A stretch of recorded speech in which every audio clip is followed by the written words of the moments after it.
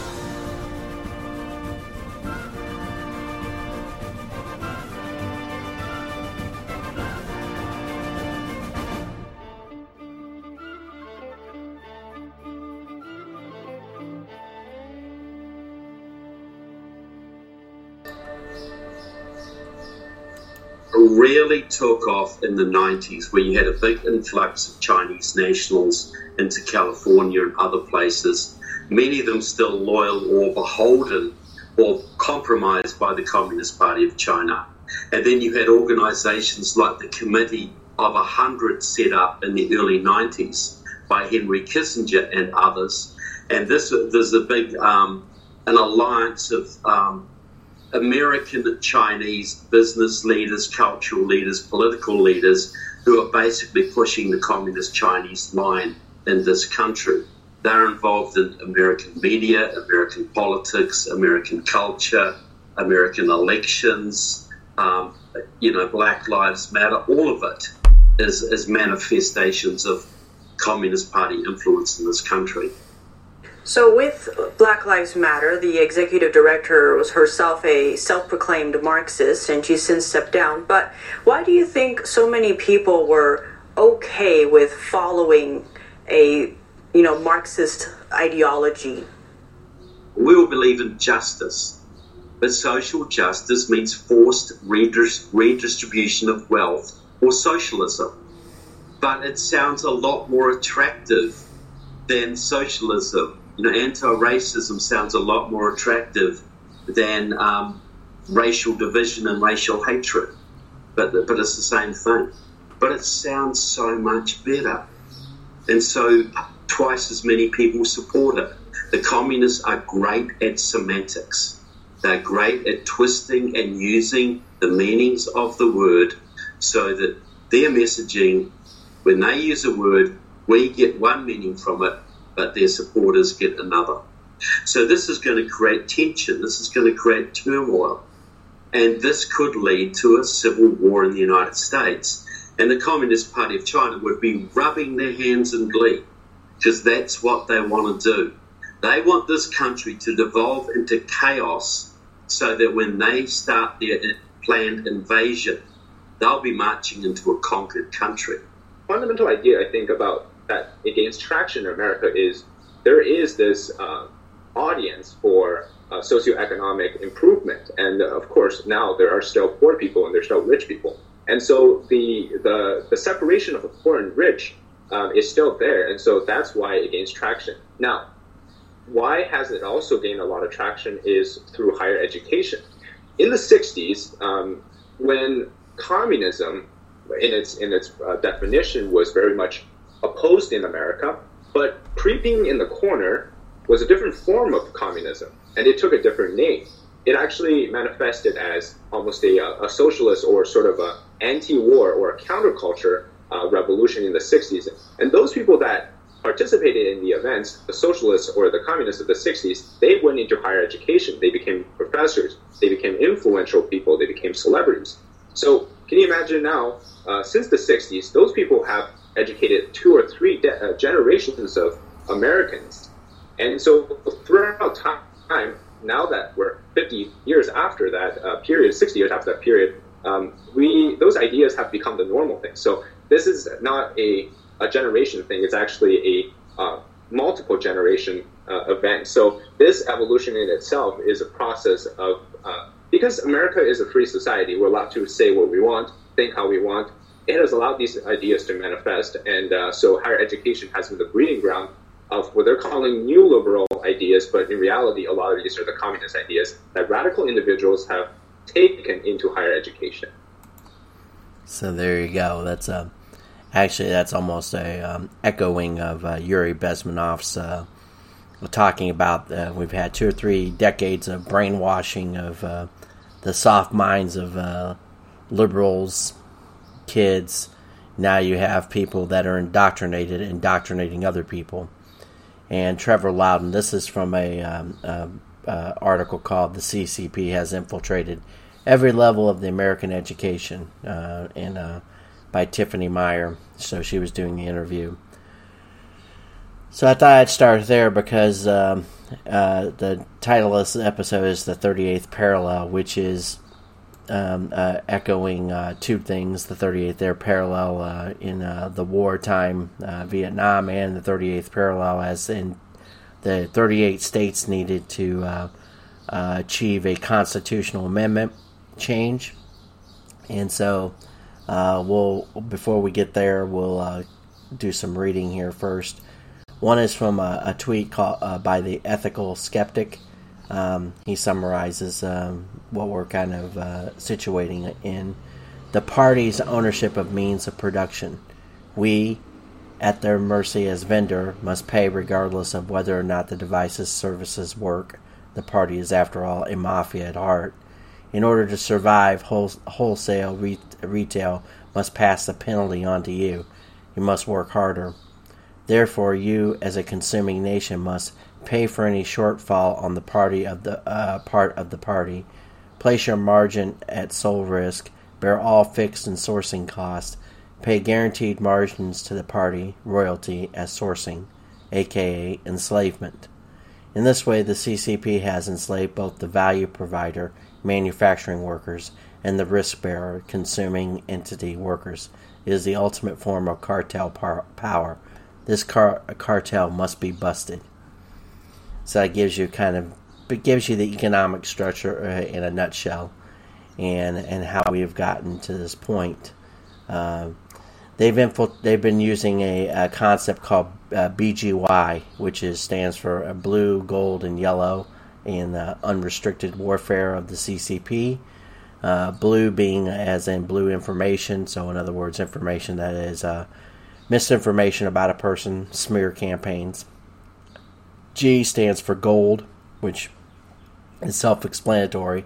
You're buying off politicians or buying off particular persons. And Y stands for yellow, stands for sex, or so basically Eric Swalwell's favorite girl, Christina Fang, which has been going on for a number of years in the United States and around the world, where these Chinese agents who are attached to the CCP, and of course many of them will say, well, I had no choice, because their families are blackmailed, or in order for them to have their families not be relocated to a concentration camp or something, they must go out and do whatever the party wants them to do, desires them to do. This is like I said, this is a terrorist operation, by the way. They are terrorizing not just the United States, which is where I'm at, but the entire Western civilization. They're terrorizing Britain, they're terrorizing Spain, they're terrorizing Germany, they're terrorizing Australia, they're terrorizing Africa. They're terrorizing everybody who they think they can suck resources from. Recently, Joe Biden decided that he wants to get out of Afghanistan, which is fair enough, but we spent 20 years there and spent all kinds of military operations and money, lost lives, killed thousands and thousands of people. Who knows how many? I don't know. I'm not going to pretend to know. But a substantial portion of their hidden populations. And now we're going to pull out. And it just so happens that Afghanistan has one of the largest lithium holdings in the world, and probably has mineral deposits of several $trillion. This is quite interesting because this has never really been used or mentioned. We've heard a lot about the poppy fields, but we haven't heard a lot about what regards it. And this isn't to say that they should have been exploited for that at all. But here's the thing: if you're going to put it this way, you double your mistakes. Not only did you enter a war with Afghanistan to quote unquote, get the Taliban, as George Bush said, and hunt down the terrorists, as he said. But on top of that, you didn't get anything ostensibly out of it, because it's a decentralized country. You have warlords, you have all these little factions there, and we did nothing to promote economic stability. We didn't learn how to negotiate with them, and now we're going to pull out, and then the CCP is immediately going to come in right behind us, and they're planning on doing their little negotiation, because obviously they're closer by and they're going to do what they have to do. Like I said, I'm not suggesting that the United States should stay there, but it is quite convenient that the buffoonery that is the U.S. military, the U.S. State Department, the U.S. Pentagon turned into the creating one of the greatest mistakes of capital expenditure, of lost lives, destroyed lives, focus overseas in the Middle East for 20 years. You can blame that on George Herbert. You can blame that on George Herbert Walker Bush. You can blame it on George W. Bush. You can blame it on Barack Obama. Some people will blame it on Trump because he didn't pull out quick enough. Albeit, when he did try to attempt to pull out, they were told him, no, you can't do it. But now Joe Biden is glad to do it, because Joe Biden is working with the Chinese Communist Party. He's a traitor to their country anyway, so he's doing it at the behest of their assertions. One can only imagine how many back channel conversations are happening between the Biden administration, whoever runs the Biden administration, which isn't Joe Biden, but they probably have been told from the CCP that they need to do these things, and the Biden administration is glad to do it, since we've been infiltrated so deeply, and we have so many people that are working in Washington, D.C. that are working against our best interests, this nation's interest, this country's interest. I don't really want to say nation. That our sovereignty is being eroded by basically from foreign investors buying up land and stuff like that. This, of course, needs to stop, immediately. And these people, these perpetrators of treason against the United States, need to be rounded up. Yes, I said rounded up. Communists need to get the bullet too at the end. Certainly, if they've are guilty of treason or guilty of espionage. I mean, we've done this before.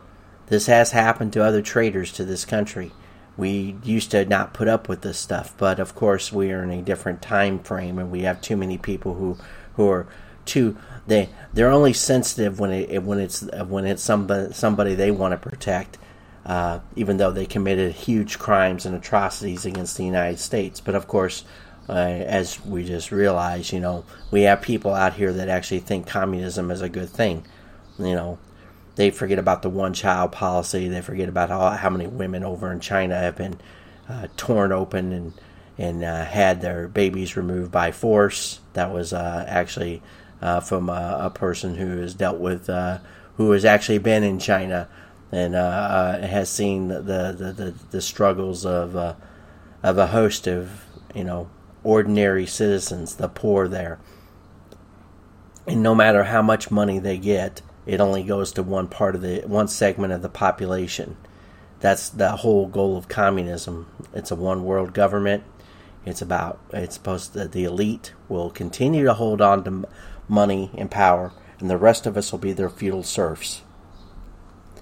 Despite what people think, that this has been the great wealth extraction of the last 20 years from China, and now in the past 18 months with the wealth extraction from billionaires, extracting it out of the middle class, destroying businesses, using COVID as a hoax, as a cover scheme, using health edicts that have been nothing but detrimental to society, and lockdowns, and a host of other policies that have no bearing because they were all generated by the CCP.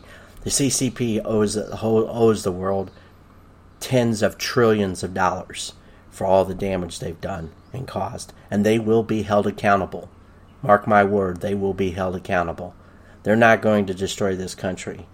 We're going to destroy them. We're going to have to wipe the CCP from the face of the earth. This is where we're at. And I think that's ostensibly the case. That you have to, it's either us or them. And I know that the dichotomy there is unfortunate, but it is what it is. We're not going to, you can't stand by and let them destroy your country or destroy your society just because you feel sorry for their people. Their people, the best way to help their people is to rid them of the CCP, which is going to have to be done through whatever mechanisms are available, which eventually will lead to conflict. And I know everybody will be scared about World War III and the whole, nuclear options. Well, it won't necessarily be generated by us, but if we devolve into civil war, then they will take over our country, and that'll be it.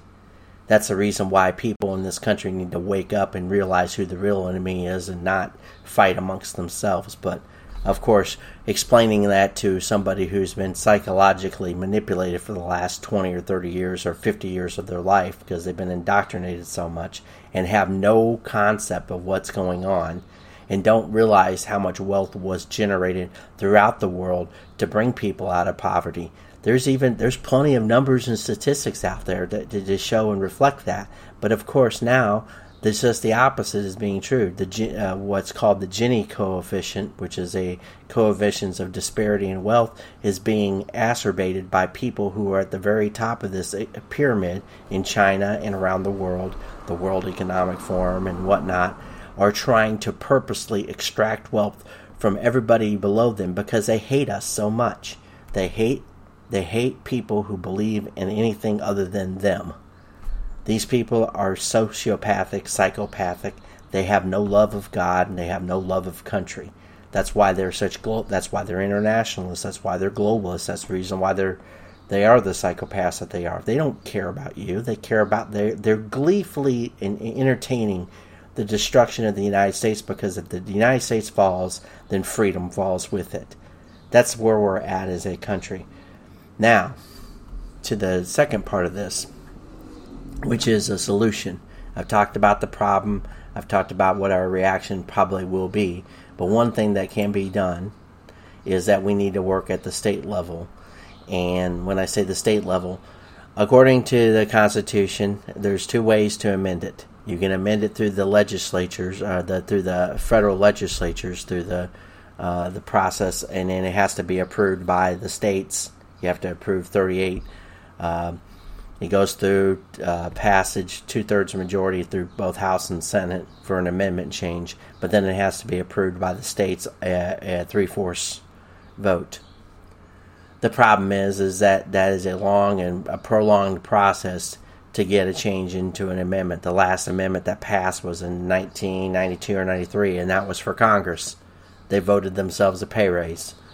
That's the last amendment that passed. ERA was the last, I guess you could say, a last amendment that failed with, I think it had like 35 or 36 states, so it came really close to being equal rights amendment. It was about the women. And there was a host of things that came along with it. I'm not going to pretend to know everything about it, but it was ramped up in the late 70s. It was a big thing. It was a big push for the communists of the time, the first generation of socialists that came out of the colleges that went on to be professors, young professors that are just they're just obsessed with this concept of this Darwinistic, atheistic, they proclaim to have some spirituality, but they have none. They don't understand. They can't even understand the evolution of man as a matter of progress versus the reality that something greater than you put you here. Something greater than all of us is available. But just because you can't grasp it or can't see it or can't actually find it, whether you can find it inside a human cell or human nature or find it in the universe, actually be able to grasp it and touch it. You ever think that maybe it's in everything and everybody, but yet there's no way to possibly ascertain what that particular thing is? But there is something larger than all of us, and we just can't. Being ever curious, we're actually ever stupid as well. Now, granted, do I think that everybody should look at prophets that have come along or people who have come along in history and put all their eggs in that basket? I guess it depends upon who you are, with the faith and belief in something, belief in goodness and kindness, and then of course there's always been this political interjection from the Marxist, from these communists that they interject into, like the Bible, for example, that Jesus was a socialist or this or that or other thing. It's like, if you looked at it from that point of view, Jesus predated any concept of Marxism and feudalism and a host of other things. And oh, by the way, back then everybody was enslaved, but for, of course, a select few. So in essence, there was a sense of almost a totalitarian rule. Under, you had to become a citizen, and there was every empire was ruled based upon a ruling class over its, using God as a. Then it was about proclaiming oneself a deity, and over through the years and over through the millennia, that is adapted from being obvious that you're not a god, you're just another human being, to then it became bloodline related, then it became tied to intellectual or moral superiority, to now, today in this day and age, it's just back to, I have the gold, I make the rules. And that's actually the concept of something like Xi and other thing, or I have the military, therefore I make the rules. And this is where I understand where people today in our society, in the American society, get all bent out of shape because of all our military overreach.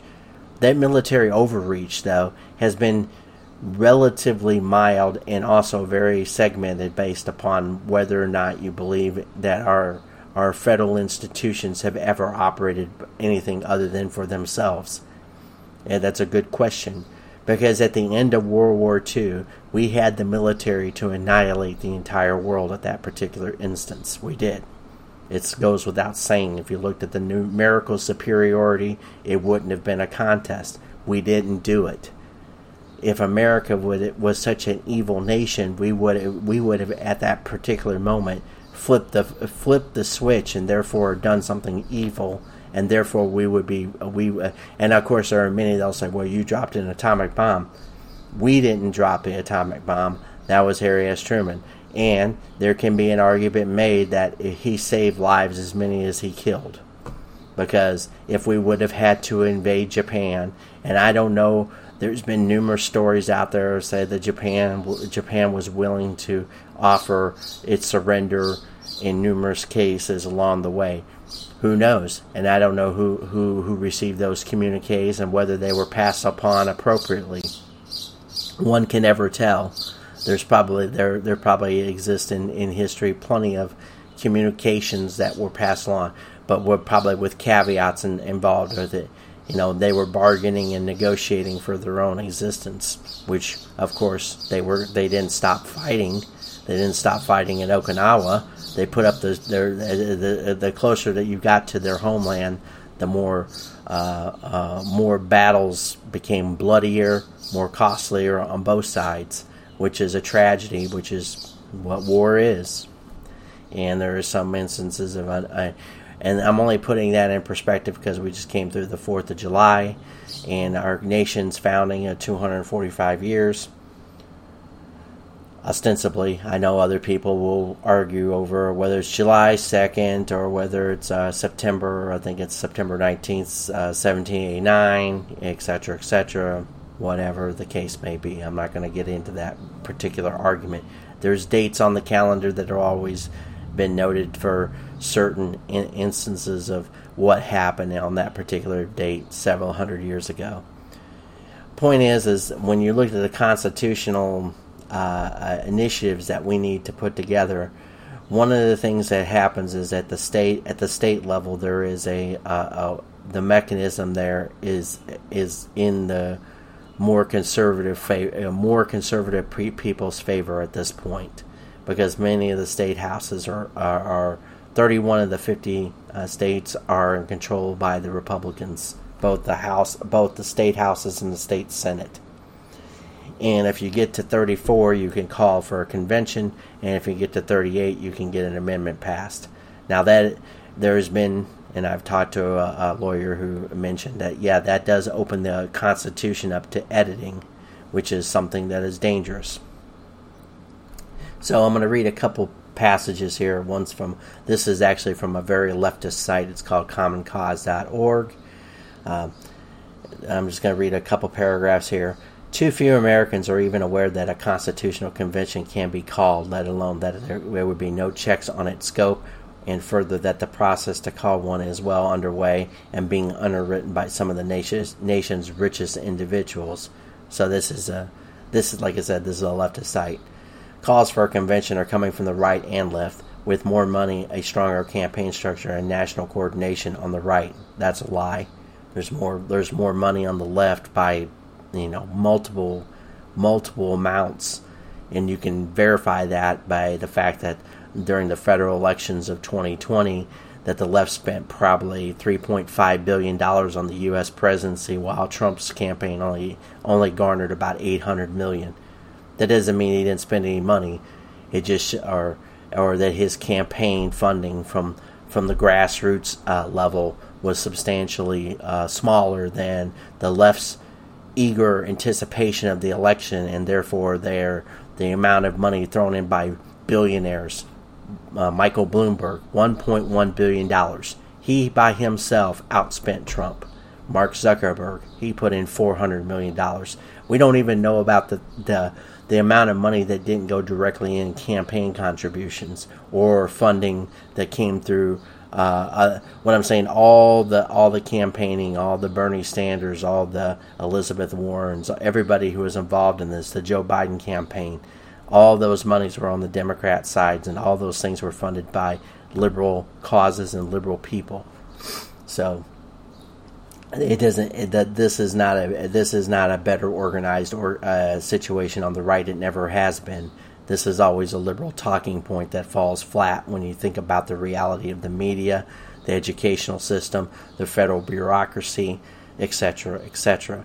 There's plenty of institutions, and they're all lined on the left. We have corporations, for example. CNBC had multiple interviews that I captured where they were talking to a Yale professor who happened to have 45 or 50 CEOs, and they were all lined against Trump. And he took a survey, and he had one survey was 100%, and the other survey was 92%. So you try to tell me that all these surveys that were taken, and of course he didn't mention names. He was doing it under cloak of secrecy, but that should tell you the level of what you're fighting against. You're fighting against corporate America. You're fighting against all these forces, and it has nothing to do with being on the right. Being on the right anymore is being a moderate, for Christ's sakes. A number of the major conservative organizations and donors include Merck, Family, and the Koch-funded groups such as the American Legislative Exchange Council have renewed and intensified efforts to thrust this issue into the spotlights after years of inactivity. So if they were inactive for so long, and this was initially written in 2017 and then updated, they said, in 2021. But that just tells you the difference between how people look at this. So there is a organization out there that is working on this. It's called the Convention of States. It is supported by various people, and I'll tell you who they are as soon as I get over here.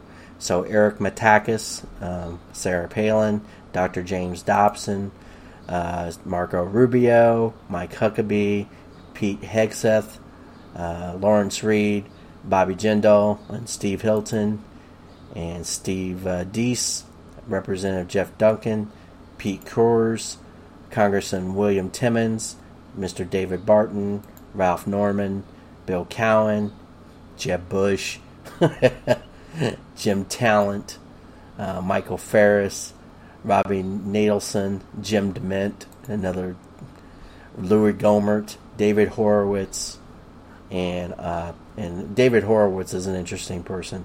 The greatest weakness displayed in defending our foundations by those of us who cherish them is our failure to leverage the power we have to stop the assault of institutions and values. Convention of States is your chance to prevent the federal government from extruding its powers into areas which it was never designed to do. This is your opportunity to leverage your power in defense of the constitutional system and the nation it created. So, Honorable Kenneth Cuccinelli, Morton Blackwell, the Texas Public Policy Center, Mississippi, Ron DeSantis is up behind it, Ben Shapiro, the neocon, Mark Meadows, Ben Carson, Mark Levin, Alan West, who's now running for governor in Texas, Rand Paul, Greg Abbott, so he's going to be running against Greg Abbott, and Charlie Kirk, James O'Keefe, we know who he is, Sean Hannity, Lawrence Jones. So I just gave you the list of everybody that's signed on to this. Some are decent enough people, some are asshats, if you want to be if I'm going to be truthful about it. See, in every situation where you have conservatives and neocons, they're going to always want to influence this. So yeah, the one thing about a convention of states is that it opens up the entire Constitution to editing. Now, there are things that we want to keep in this thing. For example, I think that if you look at the Bill of Rights, we would want to cement them and keep the language probably as much as original as possible. The thing is with this is there's no telling where it might go, and that's the reason why so many people probably feel there's a substantial risk to that, and a number of other situations. And there may be no way that changes, because you have to still get 38 of 50 states, which is why before you can even do this, you have to get the foundation in place, which is what I'm attempting to do. I'm going to put together a master list of all. I'm using Ballotpedia, so this isn't something I'm doing just haphazardly. I'm using it as I'm going to create an Excel or a master database, and then I'm going to add in videos and information on people's their positions. We think, or we hope they're their positions. The point is our state legislatures have to be solidified to be as much as humanly possible more on the conservative and or constitutionalist side, strict constructionist, which is a key portion of any situation. I think we've come to a point in our history where if we don't start thinking about keeping our country together, we're going to find ourselves substantially being overrun by these communists that have decided that it's more important. Here's the thing. They've resented us since we've been resented since our birth. Many people think that, or have used this moniker of, we stole America. It's quite entertaining, because when you had the Spanish land here, you had the British land here, you had the French land here, you had even the Netherlands here. The Russians were exploring over from their lands over into the western passageway through Canada, northern Canada, and up into Washington. There was all kinds of exploration that was going on. Really, the only major long-standing power that didn't explore over here was the Chinese. That was it. And maybe they missed out on an opportunity. Who knows? I mean, obviously we can say that. Well, whose fault is that? And like I said, I just mentioned all these major European and even, I guess you could say, Asian powers who were interjecting themselves into what would be called North America and South America. Now, the Spanish interjected themselves in all kinds of South American countries, in Portugal too. I mean, we know Portuguese is spoken. Where is it? I can't even think of it off the top of my head.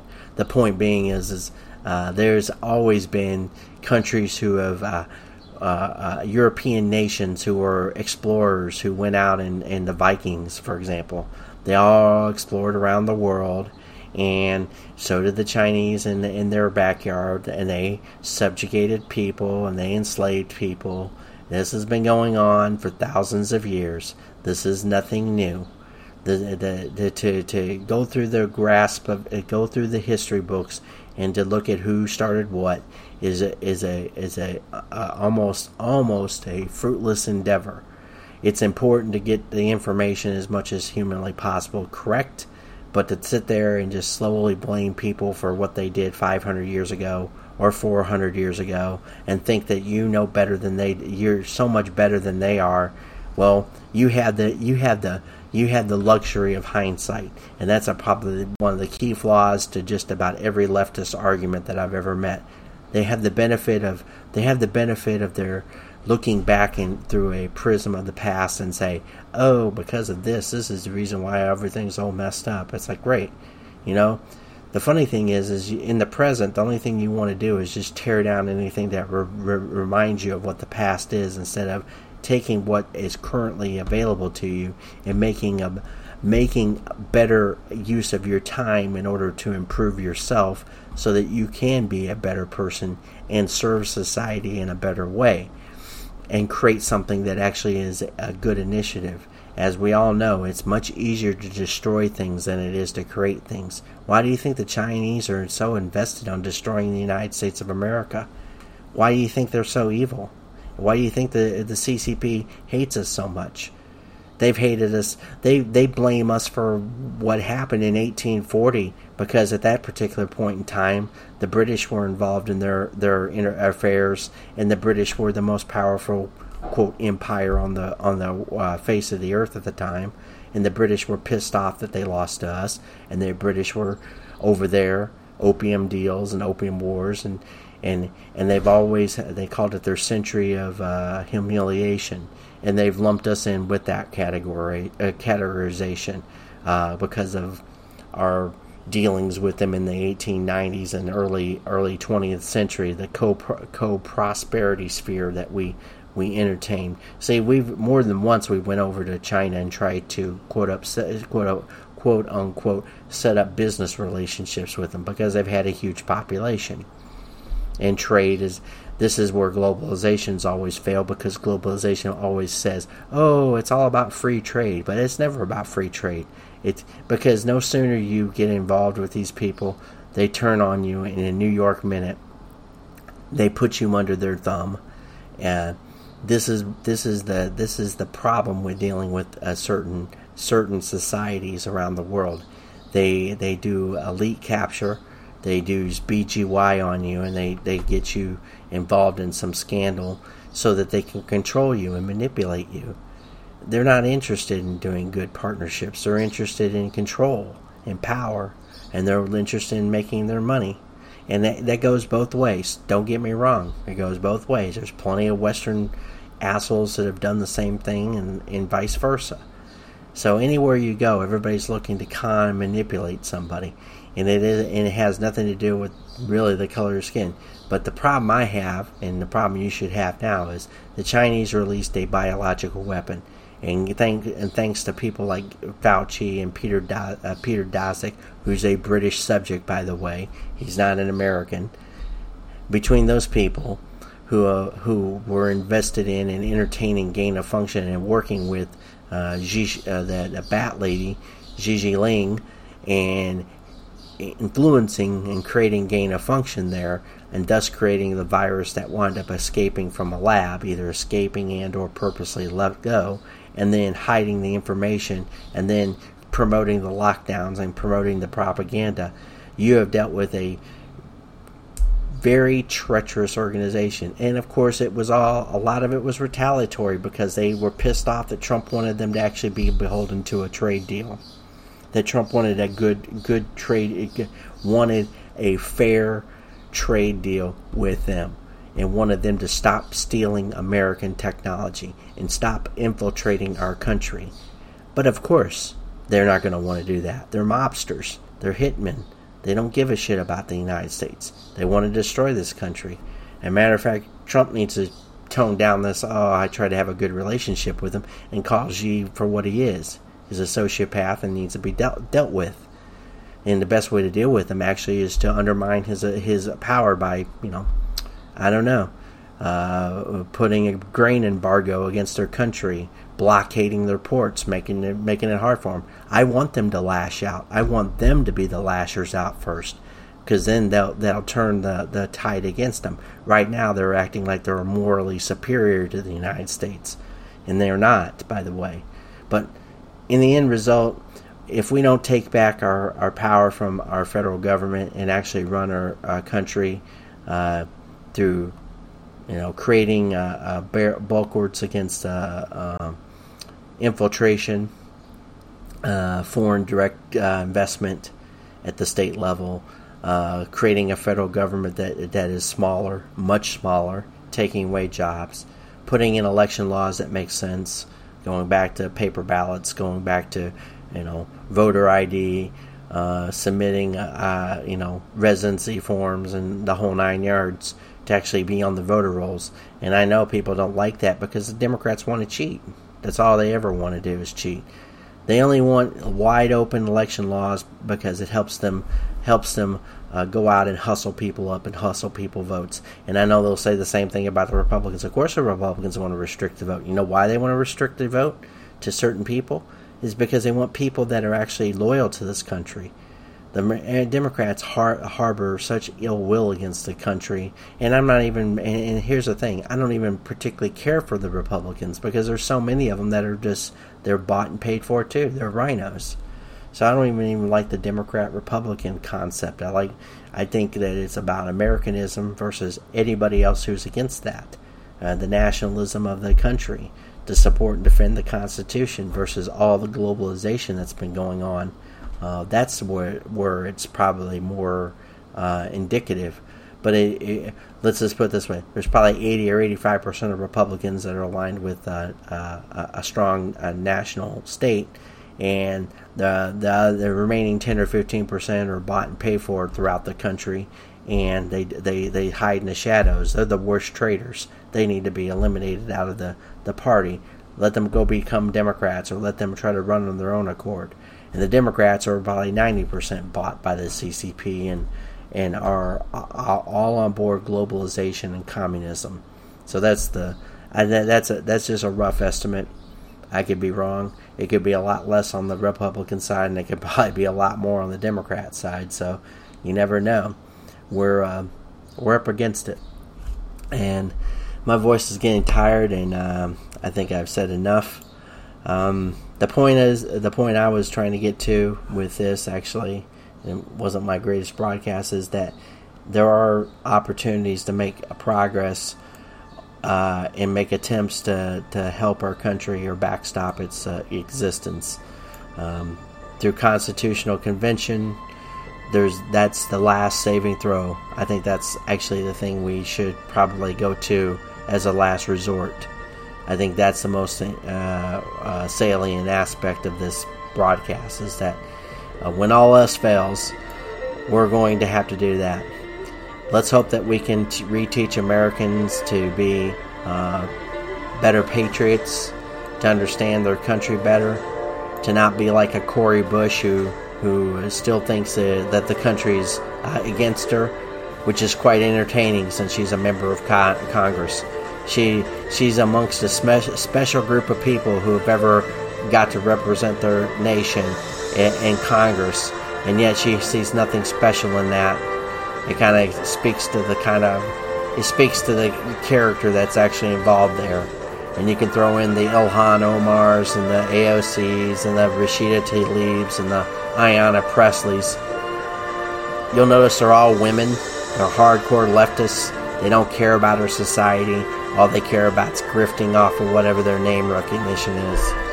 They couldn't care less about this country. All they care about is what they can do to destroy it. And eventually that is going to be what they'll do if we keep on re-electing these idiots. And there may be some way to, at the federal level, if you can fix the state level, then the federal level should follow from that. But it's going to take a lot of effort and a lot of time. So God bless the United States of America. I hope everybody had a good 4th of July. We must march on and continue to fight every day against the forces aligned against us. Thank you.